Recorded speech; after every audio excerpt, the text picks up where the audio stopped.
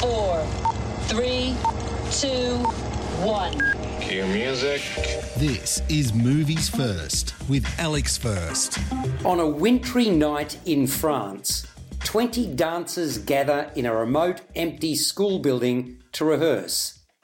The all-night celebration morphs into a hallucinatory nightmare when they learn that the sangria that they've been drinking has been laced with LSD.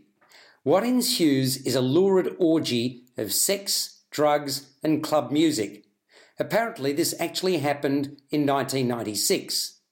The film starts with a protracted series of one-on-one and two-on-one interviews with the dancers, who answer questions about themselves and their motivations. Then we move into endless dancing, much of it shot from above with a repetitive, pulsating soundtrack.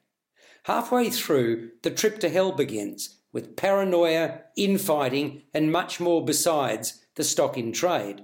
Nothing, it seems, is off limits.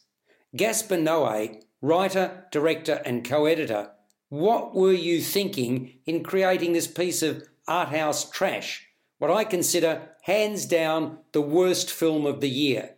For every second of the 97-minute running time, I just wanted it to end.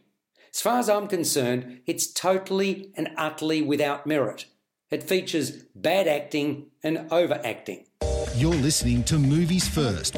For more, like us on Facebook and follow us on Twitter. Let's clear up something up front. Basing a picture on fact doesn't make it worthy or watchable. The movie began with a full list of credits. That should have been my cue to leave, for what happened thereafter was not worthy to put on film. By the end of the movie, most of the action was being shot upside down and had been done so for minutes on end. As far as I'm concerned, that completed the disaster. In a total reversal of the title of the film, it is a massive anticlimax. It's one to be avoided at all costs, on the big screen or small. Please take my advice, don't see it under any circumstances. In other words, avoid it like the plague. I despised it. Climax does not score. 0 out of 10. You've been listening to Movies First with Alex First. Subscribe to the full podcast at Audioboom, Stitcher and iTunes, or your favourite podcast distributor. This has been another quality podcast production from Bytes.com.